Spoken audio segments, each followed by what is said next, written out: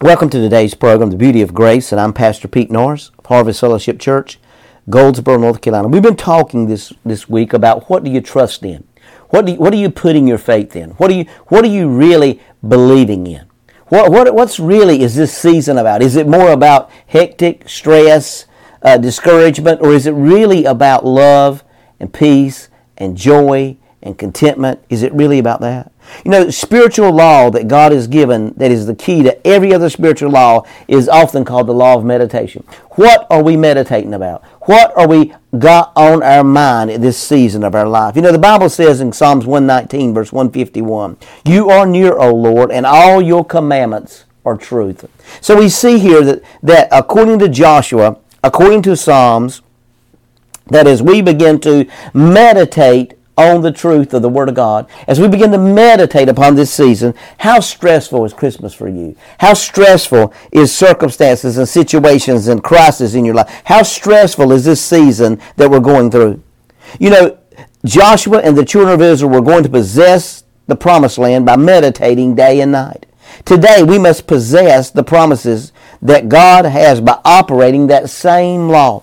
You know, the Bible says in Psalms 1 through 3, "Blessed is the man who walks not in the counsel of the ungodly, nor stands in the path of sinners, nor sits in the seat of the scornful. But his delight is in the law of the Lord, and in his law he meditates day and night." Are you meditating upon the Word day and night? Is the Word the most important thing for any decision that you have in your life? Do you go to the Scripture to find out what God says about that decision, or do you try to reason it out and figure it out and make it happen? Or do you try to go to that Scripture and say, "God, show me what you want me to do. Show me how you want me to function here. Show me what you want me to do in this situation. Lord, I don't know what to do. I know what I'd like to do, but Lord, what do you want in this season of my life? What do you want?" Not just a Christmas season, but every day of our life. As in His law, He meditates day and night. Now, if you worry, then you know how to meditate. You're just meditating on the wrong thing.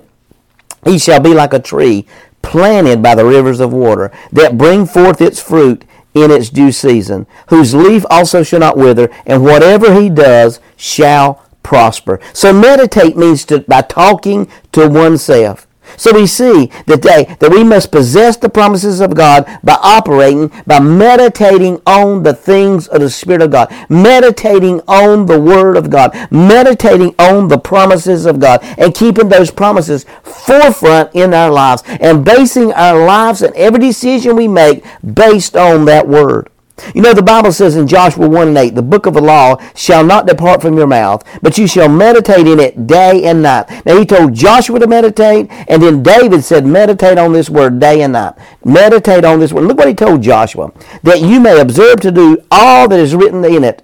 For then you will make your way prosperous, and then you will have good success." So if you'll meditate on this word, God is not going to do it. You're going to make your way prosperous, and you're going to have good success. Are you putting that word first place in your life, or are you sitting around trying to figure out how you can do it without using the word?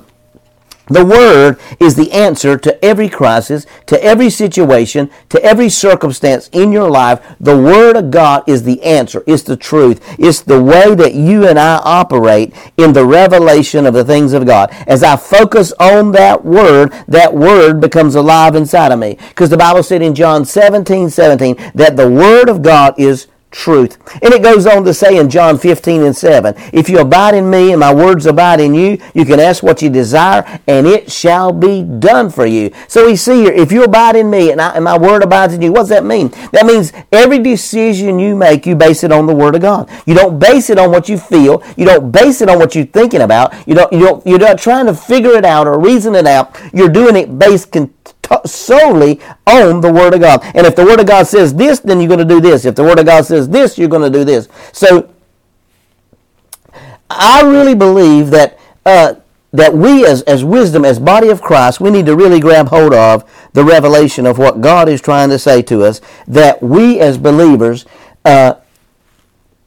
is for the operation of the Holy Spirit. And as we begin to operate in that and do that and expect that and walk in that, we begin to see revelation capture and take hold of our lives. Because as we abide in that Word, and that Word abides in you, that Word overcomes us. That Word possesses us. We become so possessed with that Word that another option is not even an option, because now we're sold on the Word. The Word is the truth. Listen to me. Jesus did not have to make a decision on whether he was going to follow the Word or going to follow something else. The Word was so embedded in him. He was the Word, that the Word was so embedded in him. He was so preeminent that the Word that was inside of him was the high-ranking source. He didn't have another option. So as we study this and as we relate to this, as we walk in this, we've got to understand that that's what the beauty of grace. When you focus on that Word, trust in that Word regardless of the situation, this should not be a stressful season. This should be a cherished, enduring, loving, compassionate season. That's the beauty of grace.